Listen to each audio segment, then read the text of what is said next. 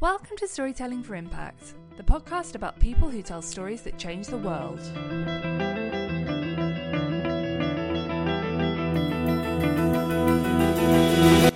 I'm Susanna Birkwood, an international journalist turned NGO communications professional with over a decade's experience working for some of the world's best-known media and non-profit organisations.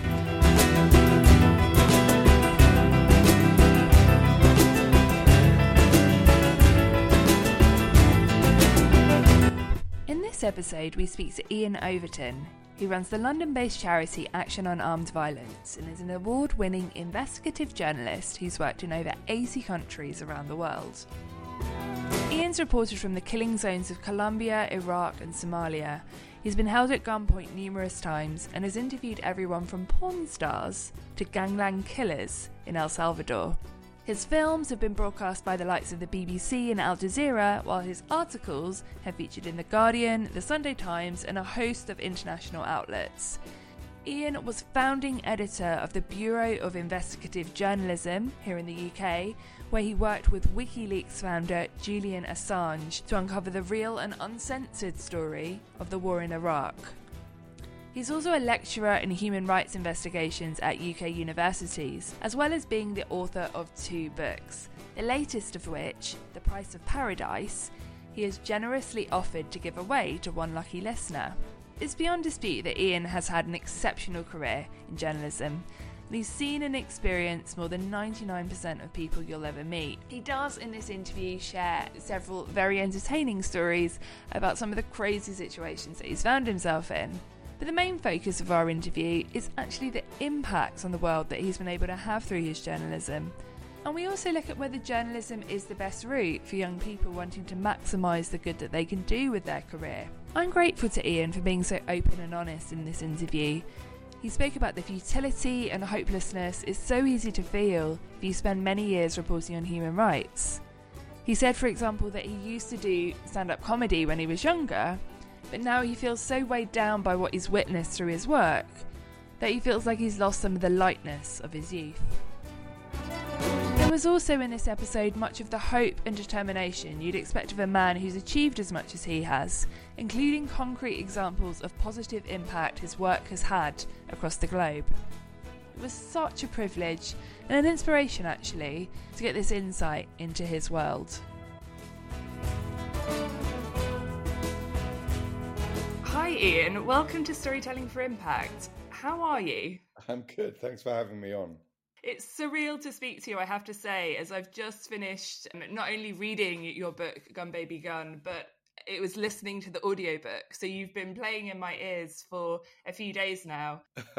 I was locked in a tiny room with a company called ISIS, which I'm sure, given the recent history of that name, it was an Oxford-based company, and I was recording my own voice, and it's very disconcerting doing an audio book of a book you've just had published, because you're on page 110 and you're suddenly reading one chapter and you're thinking, I could have written that sentence a bit better, or I forgot to include this, or sometimes you even forget what you have written, because over a period of a book you can forget certain sections, and so it was a constant revelation. I'm not sure it was a pleasurable experience, because reading out your own words endlessly seems a little bit self-centered. But how long did that process actually take? Because it's something like a 12-hour recording. How long does it take to record a book that long? It took 3 days and probably 17 litres of water. I was drinking constantly. I was so dehydrated and my mouth kept on drying up, but it was quite an experience. For my second book, which was about suicide bombers, The Price of Paradise, that was also turned into an audio book, but they've got an American actor to voice it. Well, I did enjoy the accents that you used throughout the book, I have to say.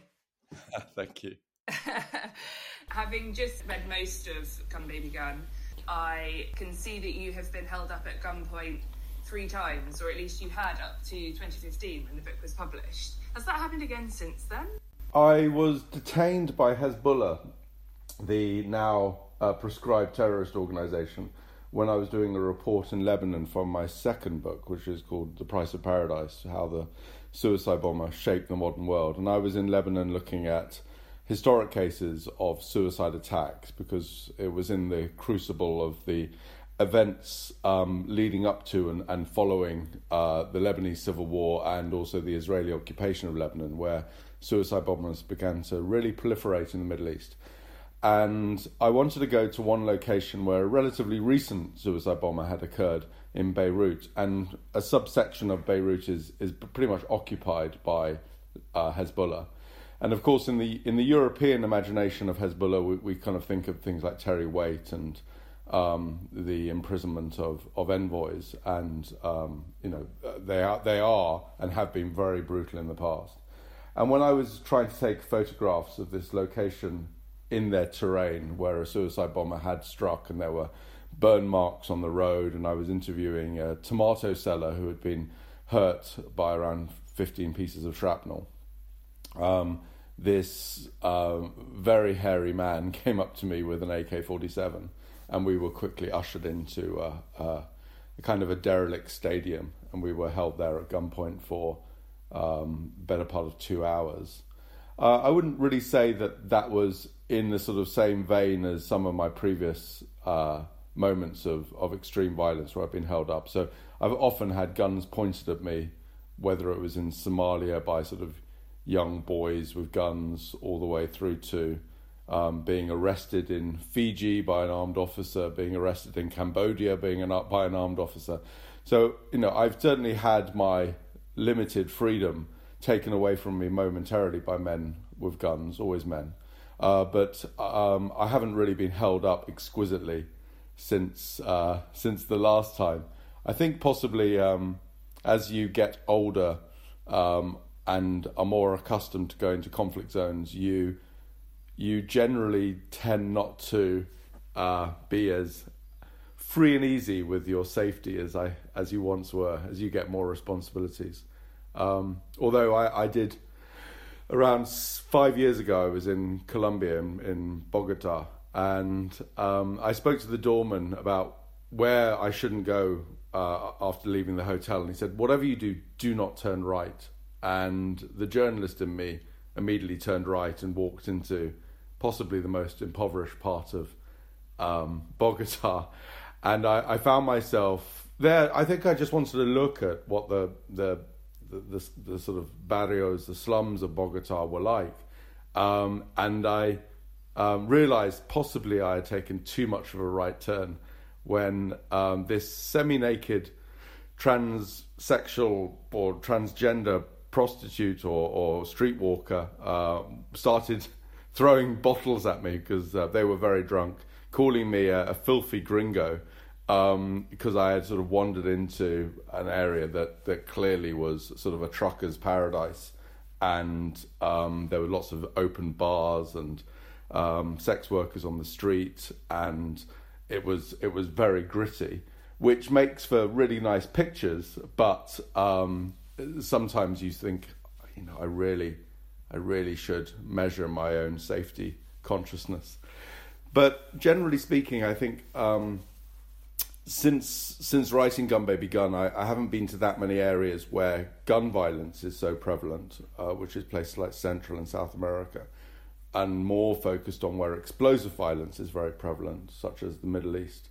And the prevalence of guns in Latin America means that you're far more likely to be held up at gunpoint there than you are in the Middle East. It's not a perennial problem in the Middle East.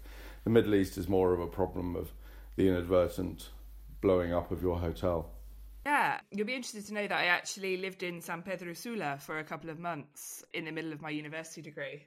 That's fascinating. How did you find it? I found it a really interesting place, but the people were definitely marked by the constant violence around them. I remember vividly going to little businesses like the local hairdressers and finding the doors were locked and there were bars on the window and you had to knock on the door in order to get in. There was that level of caution about kind of interacting with any strangers. But that was back in 2008, so the situation did definitely deteriorate since then. I saw a tweet of yours the other day. It said that you were meant to be in Ukraine about now, reporting on the Russian oppression of Ukrainian journalists. You're obviously not there. I think you said that you'll be going soon, hopefully. Has COVID-19 had a big effect on your work over the past year? It's interesting. I'm on this Friday. Actually, I called up the Foreign Press Association and suggested we have a forum on exactly this: conflict reporting in an age of pandemic, and hearing about how different conflict reporters have had their time curtailed. And I haven't really travelled for a year, which is incredibly unusual for me.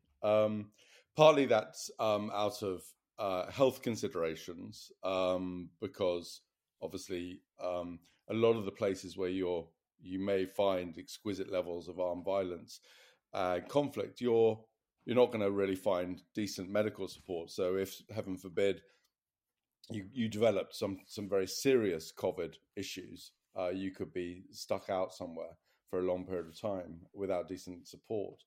But it was also a concern, an ethical concern, that you could in yourself be a carrier of a virus. And I didn't really want to have that on my conscience, that on top of the pain and misery of conflict, there was me being, somebody who's spreading a virus. So I think that both of those reasons meant that I haven't traveled, but I have been given some funding to go to Eastern Ukraine, where I've been a number of times. This time is to look at the sort of persecution and attempts to silence Ukrainian journalists by the Russian state. Previous journeys to Eastern Ukraine by me have been to do things like cover the impact of the slow burning war down there on things like hospitals and doctors, and the impact on medical services. It's an interesting conflict to go to Ukraine, insofar as it's there's the veneer of European civilization there. People are white. Even though there's a sort of post-Soviet feel to it, Ukraine is very much trying to embrace Western Europe, and they want to have as many ties as possible. And it's profoundly upsetting as a conflict, because it's considered the world's oldest conflict in terms of the population.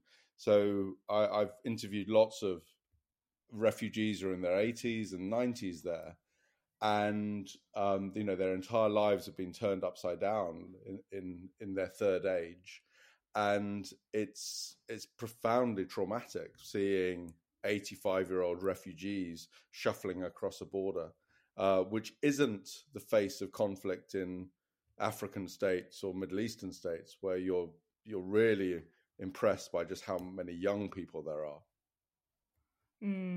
What has this meant that you're doing instead over the past year? You haven't been able to travel as you normally would. Where has that left your focus? I've done some really deep dives. So, in fact, today or tomorrow, it was kind of knocked off the news perch by the sad passing of Prince Philip. But I've done a massive review of the almost 150 people who were killed in London in 2019. And we've looked at every single case and looked at the outcomes of those cases in terms of the judicial process, to find trends and patterns in how justice may be applied in the application of, or in homicides and killings in London. It was one of London's, if not London's, deadliest year on record.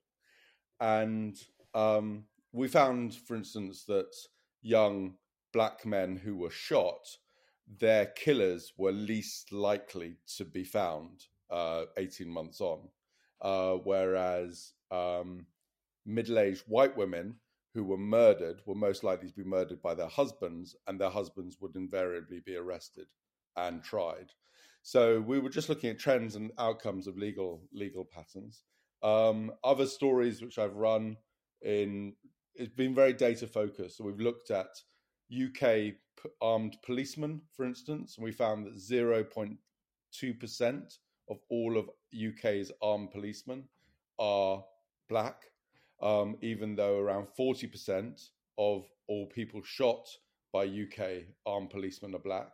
So we were looking at potential structural challenges of institutional imbalance when it comes to race in the police.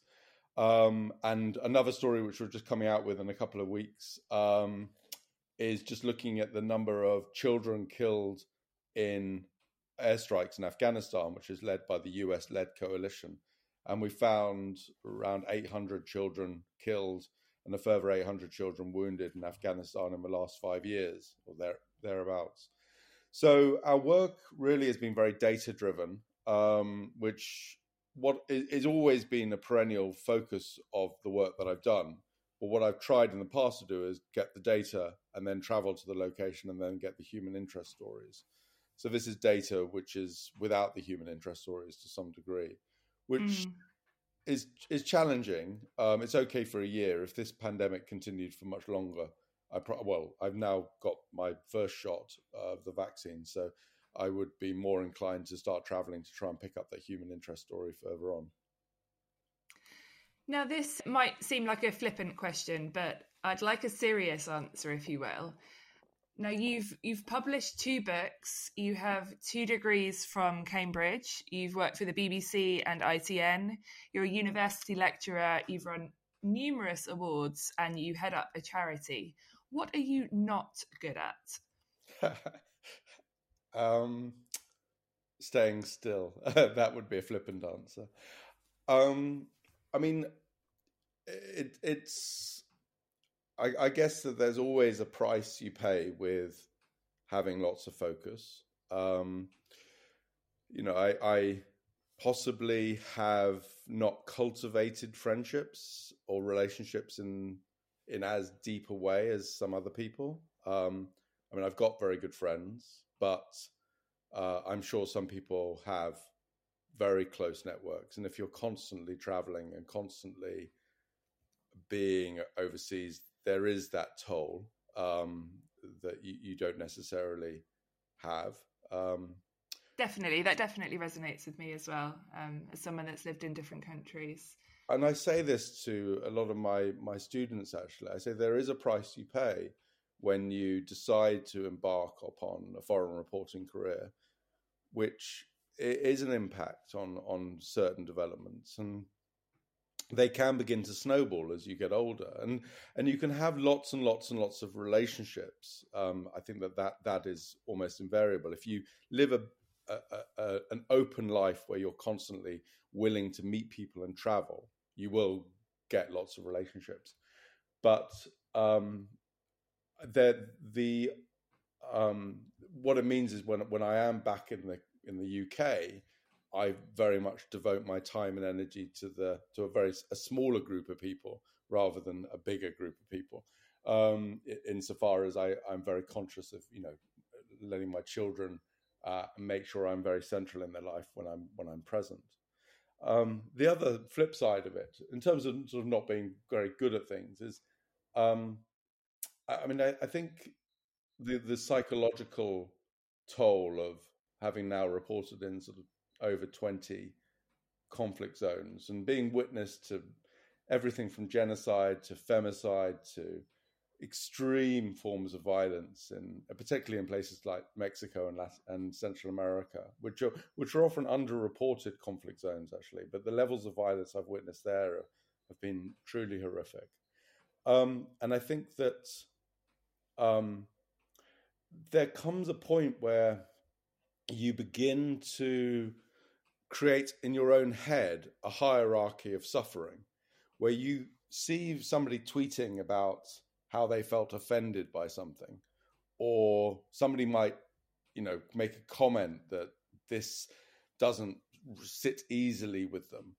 And unfortunately, I've now got this army of ghosts behind me whose human rights have been violated on such a fundamental level that I probably have less empathy for people who might sort of say that their sensibilities have been slightly offended by something. Yes.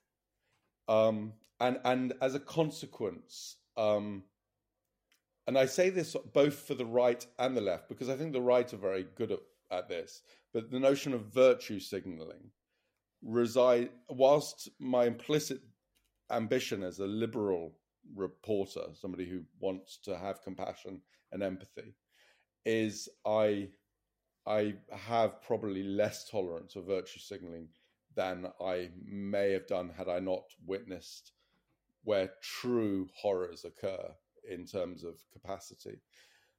And I think, going back to your original question about what you're not good at, I think the other problem is if you do witness repeated suffering and repeated horrors, and also travel widely. I mean, I've been to over 110 countries around the world, and I've seen so much.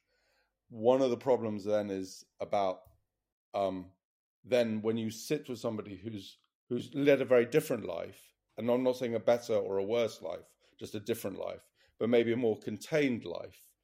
The areas of interconnectedness where you have similar things to talk about become sometimes a gulf too far. And so, I mean, I don't watch, I know nothing about the Kardashians, as an example. And I probably should know more. And my partner, I've been gently, people in the past have commented on my lack of my lack of understanding of popular culture. And I think that again is a thing which, some people might take for granted, and they watch, all the popular soaps, and I just don't. I think my general, like last night, I'm not sure this is something to beat yourself up about, Ian. No, but I think what it ultimately creates is a challenge where I was reading Matt Haig's writing recently, and Matt Haig obviously sells hugely, and I envy that lightness of touch that he has as a writer. And I think one of the problems of writing conflicts and human rights abuses is the subject matter begins to seep in and create a heaviness and a weight to your writing. And I think that is ultimately the price you pay as a human rights reporter. And the people like Orwell, I think, managed to both convey the horrors of war, but also managed to be incredibly readable. And I aspire towards that readability in my books, but I don't think I could write something like Matt Haig's writes, which is a more light touch analysis of the human condition. And I envy that in a way, because I think that is, the true writer should be able to touch on all experiences. And sometimes if the shadows of your past loom too large, it means you can't go and write about, I don't know, like Tom Cox does, write about the British natural environment. And I would love to write about the British natural environment because it is such a wonder, like write about badgers or rabbits. And I spend a lot of time walking in the countryside. But I sometimes feel that wouldn't be me because I'm so marked by my past experiences of conflict. Yes. I also think that part of it's innate and part of it's a coping mechanism too. Some people's go-to response to the trauma and the negativity that they experience is humour. And for others, that just isn't possible. No. And when I was at university, I was a member of the stand-up comedy group Footlights at Cambridge. And I used to do stand-up comedy. I used to sell whiskey in Malaysia and in the weekends do stand-up comedy in KL. And there was a real lightness to me then. And I don't think I have that capacity for humour as easily now, particularly in my writing. And of course, there are moments where you want to write something in a light style, but then you begin to have a moral obligation to the very things you're writing about. That means that you repress that lightness in you because you have to have respect. So, yeah, I mean, I'd say what I'm probably not good at is creating a sufficient enough barrier between the experiences of the life one has lived and the capacity for renewal and maybe even trying to experiment and do different things. One of when I was in Israel recently, I visited the National Museum there, and there was a Paul Klee painting there of this little clockwork angel called the Angelus Novus. And the Austrian Jewish philosopher Walter Benjamin wrote about Angelus Novus, talking about this angel that was caught in the winds of time, and it was forced forever to look backwards in time as it was being propelled into the future by what we term as progress. And the angel's view of what had occurred was this mountain of harm. All the angel could see was all the tragedies of the world. And I worry sometimes that if my perennial focus is on human rights abuse, and I think this applies to lots of people in my world, is that you're consistently weighed down by that. And, Marie Colvin, who more than anyone would look back into the atrocities of the past, was profoundly tormented by that. She would drink, she would place herself in unjustifiably dangerous situations, etc. And I know quite a few journalists who do that. And there almost becomes a grappling at a point where you're constantly looking towards the past, trying to remedy the harm, and you're invariably impotent to do that. The past cannot be addressed. And you might give through your reporting some salve towards the present. You may, for instance, I interviewed one of the mothers of a young man who was killed in the bombings in Manchester, the suicide attack in Manchester. And she has messaged me since and saying how it was very cathartic to read her story through my words and my interviews. And that I've always found very, very powerful, that you can, as a journalist, help someone allay their own ghosts to rest. But I think that the danger of a lot of human rights journalists, if you spend years and years, is that over time an impotence begins to form at the kernel of your being, because you think, I've done all this work and yet still the world rotates, still violence proliferates, still harm is present. And at that point, at that moment, there needs to be a philosophical addressing of why am I doing what I'm doing? And on the one hand, you can't easily reform yourself because you're so marked by your past experiences. And then on the other hand, you begin to wonder whether your actions as a human rights reporter are as impactful as the dreams you once hoped they would be. But having said that, I've managed, I think, on occasion to work on stories that truly did have a global impact. I worked with WikiLeaks in unearthing the horrors and abuses of military actions in Iraq and the Iraq war logs. I worked with Chris Woods to set up the first ever drone analysis of attacks by the US government in drones in Pakistan and Afghanistan. And I truly believe that those have had impacts. Let's talk about that a bit more. What concrete positive impact has resulted from that journalism? Well, I think first and foremost, it's difficult to sort of say you can claim a high ground on anything, but up until the point where we discovered that the CIA had lied that they hadn't killed any civilians in Pakistan, and we revealed almost 300 people have been killed by their drone strikes.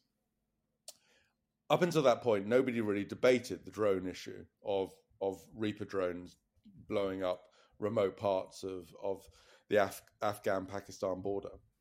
And since that time, I think drones have become front and center of lots of Hollywood debates, war films, lots of political debates, lots of journalism. Now, of course, it would be naive to claim that our work was the only thing that created that. But it was the first expose, and I think a great deal followed from that.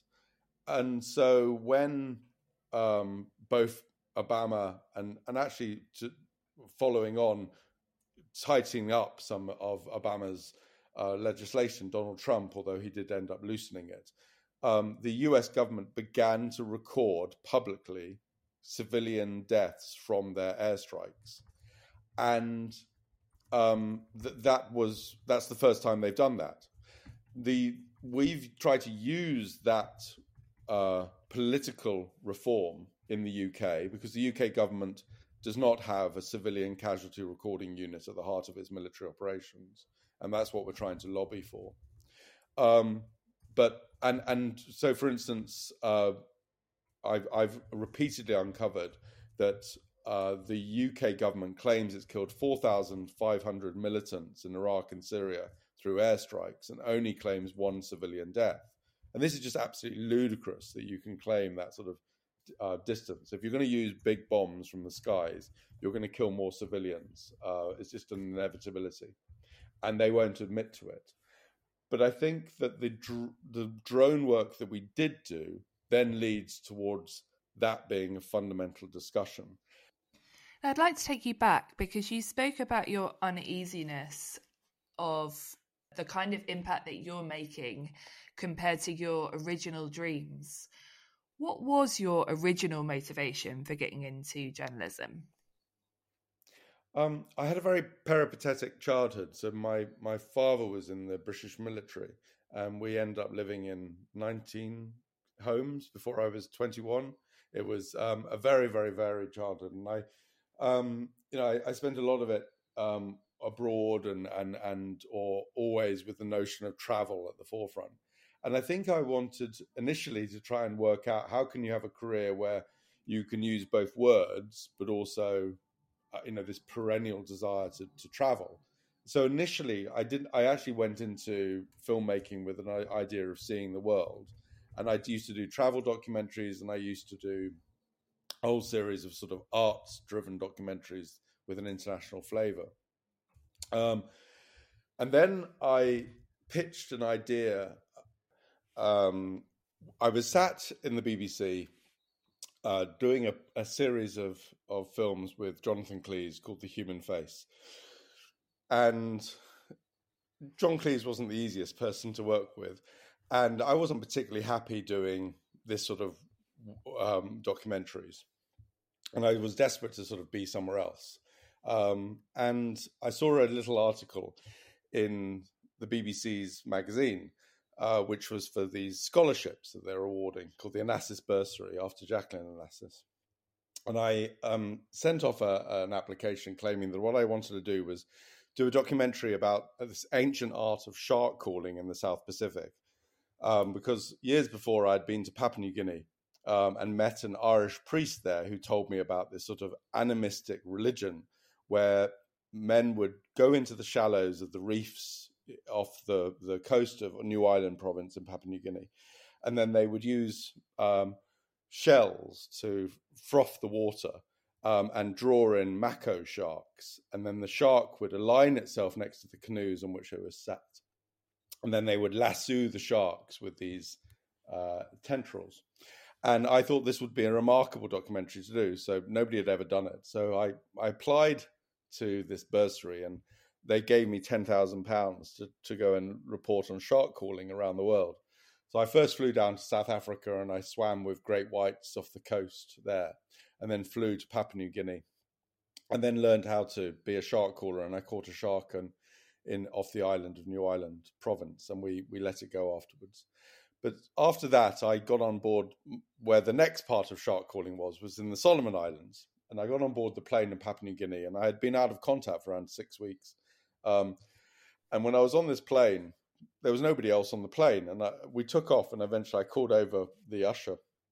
And I said, can you explain to me why there's nobody else on this plane? Why is this so empty? And he said, well, this is a relief plane to pick up all the refugees from the Solomon Islands. And I said, what? And he said, well, there's a civil war between the Malaitans and the Guadalcanalians in the Solomon Islands. And this is basically the last plane flying into Honiara in order to pick up the Europeans who were living there because it was too violent. And so I kind of arrived in the middle of a civil war. And it was a really bloody civil war. People were beheaded in hospitals. There were shootings in the streets. It was all the Westerners and anyone who was an expat working in the Western aid organizations and had left. And I was, witness to some really horrific violence or the after effects of violence there. And I began filing a little bit for AP and the BBC when I was out there. And then, that really was me crossing a Rubicon. I think once you've reported on a civil war, going back to doing arts documentaries at the BBC was a bit problematic. So when I eventually got back, after also landing in Fiji, where there was a military coup going on, and reporting on that as well, I eventually flew back to London, and I went and pretty much begged senior producers of the BBC in the current affairs department to take me on, and I managed to get a job with this reporter called Donal McIntyre, who did undercover reporting, and I began to do undercover reporting as part of the BBC current affairs team, and that's now 25 years ago almost, or 24 years ago, and so ever since then I've really just focused on current affairs. But I started off doing rather light-hearted travel documentaries around the world, which was fun. But the further you get down the rabbit hole of conflict, the more that conflict defines you. And it's so clear from reading Gun Baby Gun that a while ago you clearly decided that there was some higher calling when it came to journalism and making an impact. There's this one quote which stood out for me. When journalists descend on a sleeping town where lives have been shattered by the sharp retort of gunfire, they should tell themselves that they are there to report on these horrors for one reason and one reason only: to try to stop this happening again. Not to titillate, but to warn. How promising do you think journalism is as a path for someone who wants to use their career to do as much good as they can?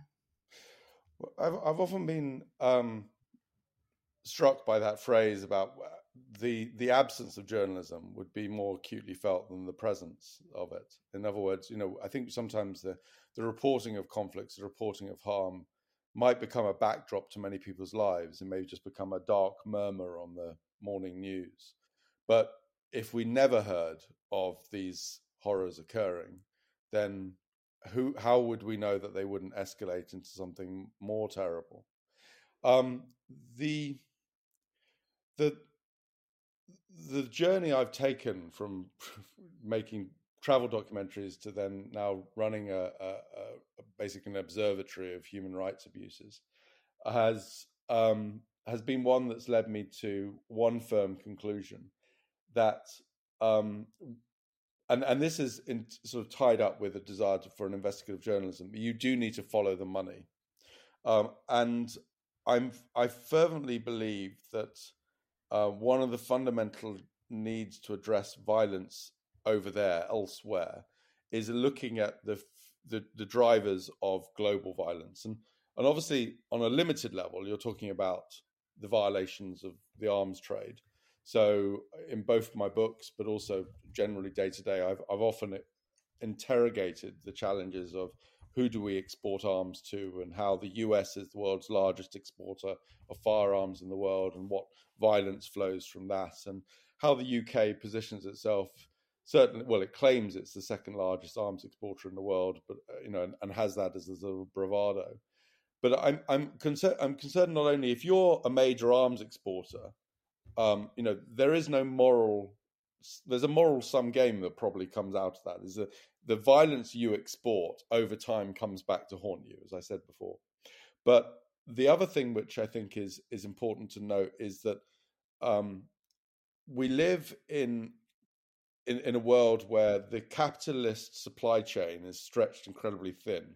So it's often pointed out that the iPhone or the smartphone you might be holding might contain rare earth metals sourced in China through potential prison labor, or there might be elements, within that the component parts of that that might have been sourced in the Congo with child miners, or exploitation occurs very far away from the end product. So we may hold things; it may even be wrapped up within an ethical framing, but the way in which that product was produced might have human rights abuses at its very source.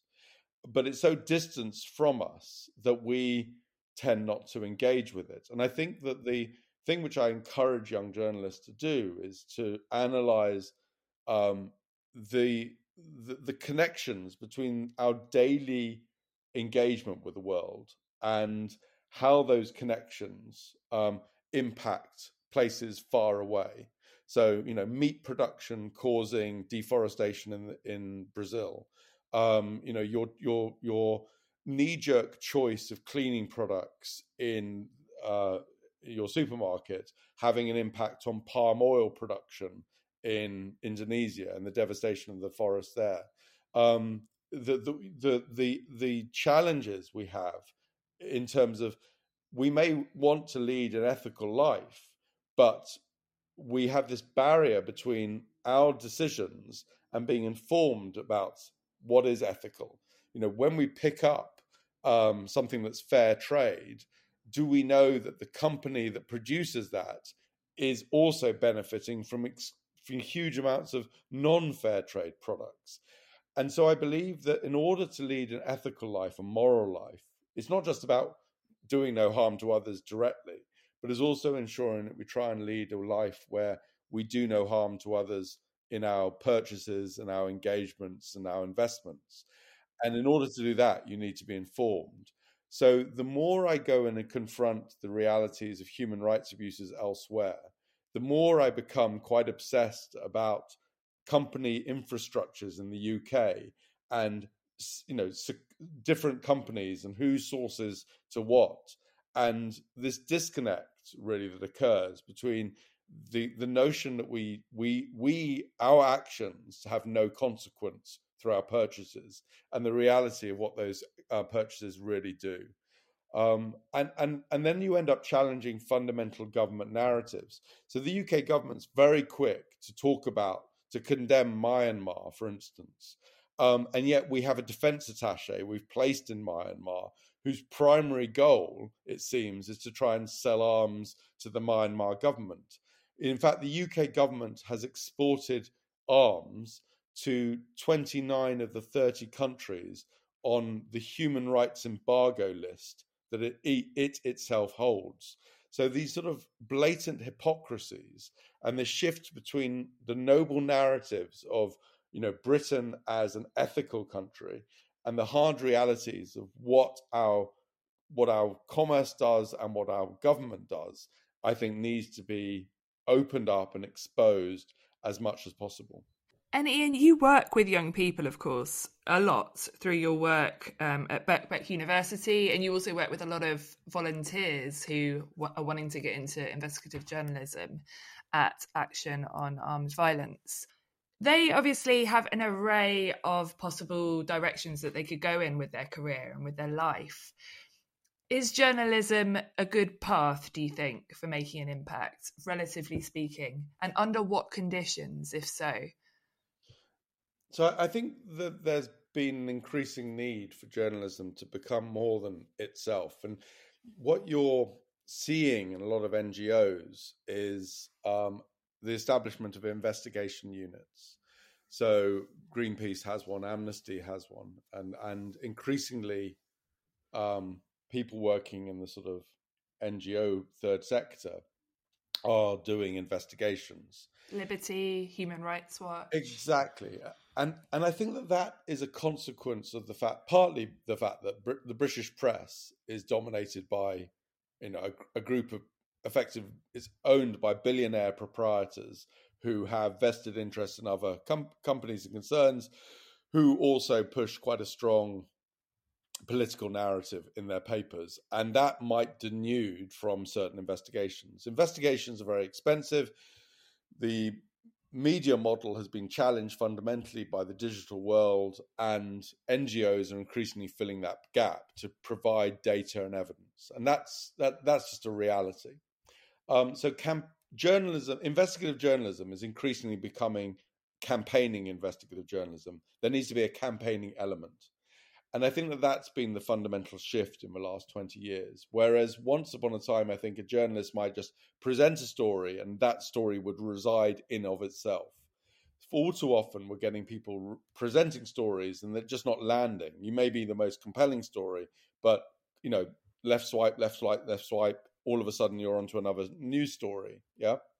And that kind of amnesia and lack of detail and attention that a lot of people hold for news now is detrimental, I think, to the operation of society. And you can argue that one of the reasons why we seem to be in a situation where there's, some serious questions about accountability and lies on the part of British politicians is because even though there's been repeated revelation after revelation, it doesn't stick. And I think that's a real frustration for lots of people.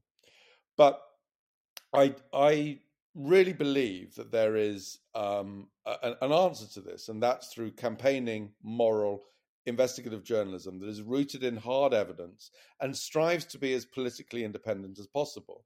A lot of people sort of suggest that if we've had a conservative government for over 10 years now in various forms, and you can be accused of being a left-wing journalist simply because all you're doing is critiquing a right-wing government, as opposed to saying that you're as impartial as you can be. It just so happens that the power that you're critiquing is right-wing.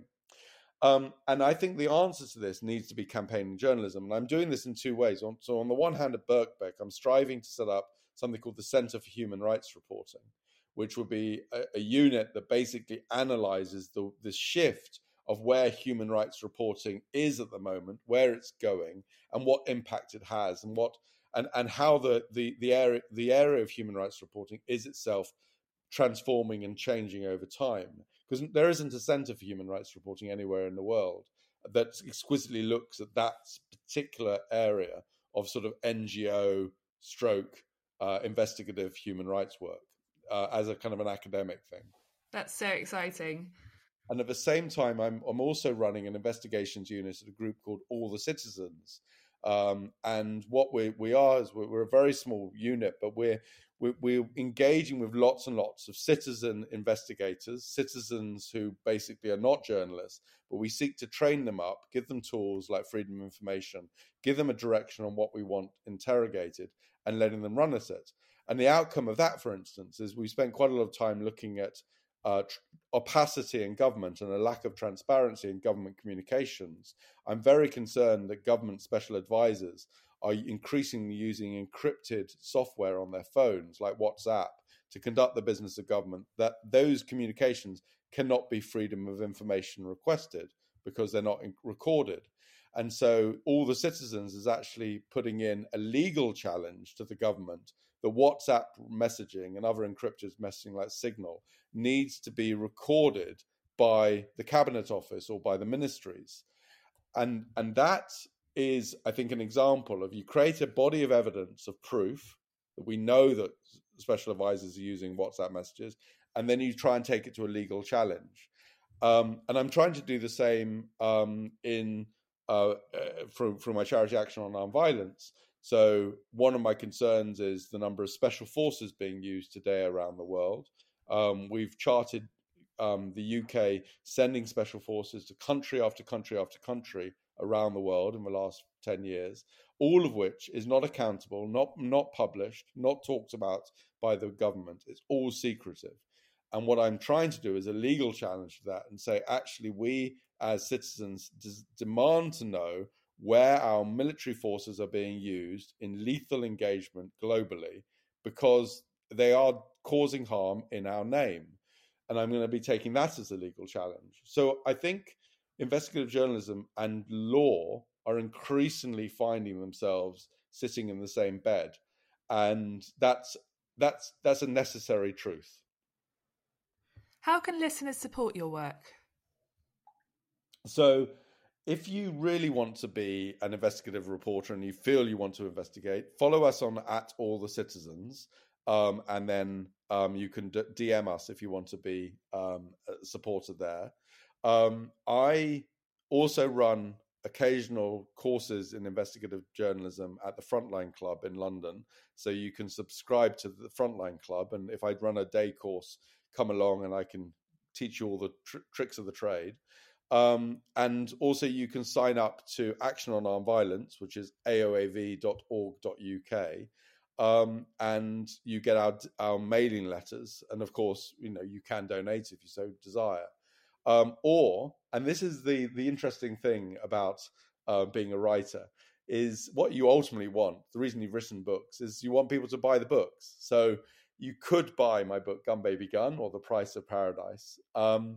If on reading those, you want to volunteer at Action on Nonviolence, you can drop me an email via the website. Our guest on this episode has been Ian Overton. Ian, thank you so much for coming on the show. Thank you so much. Thanks for listening to Storytelling for Impact.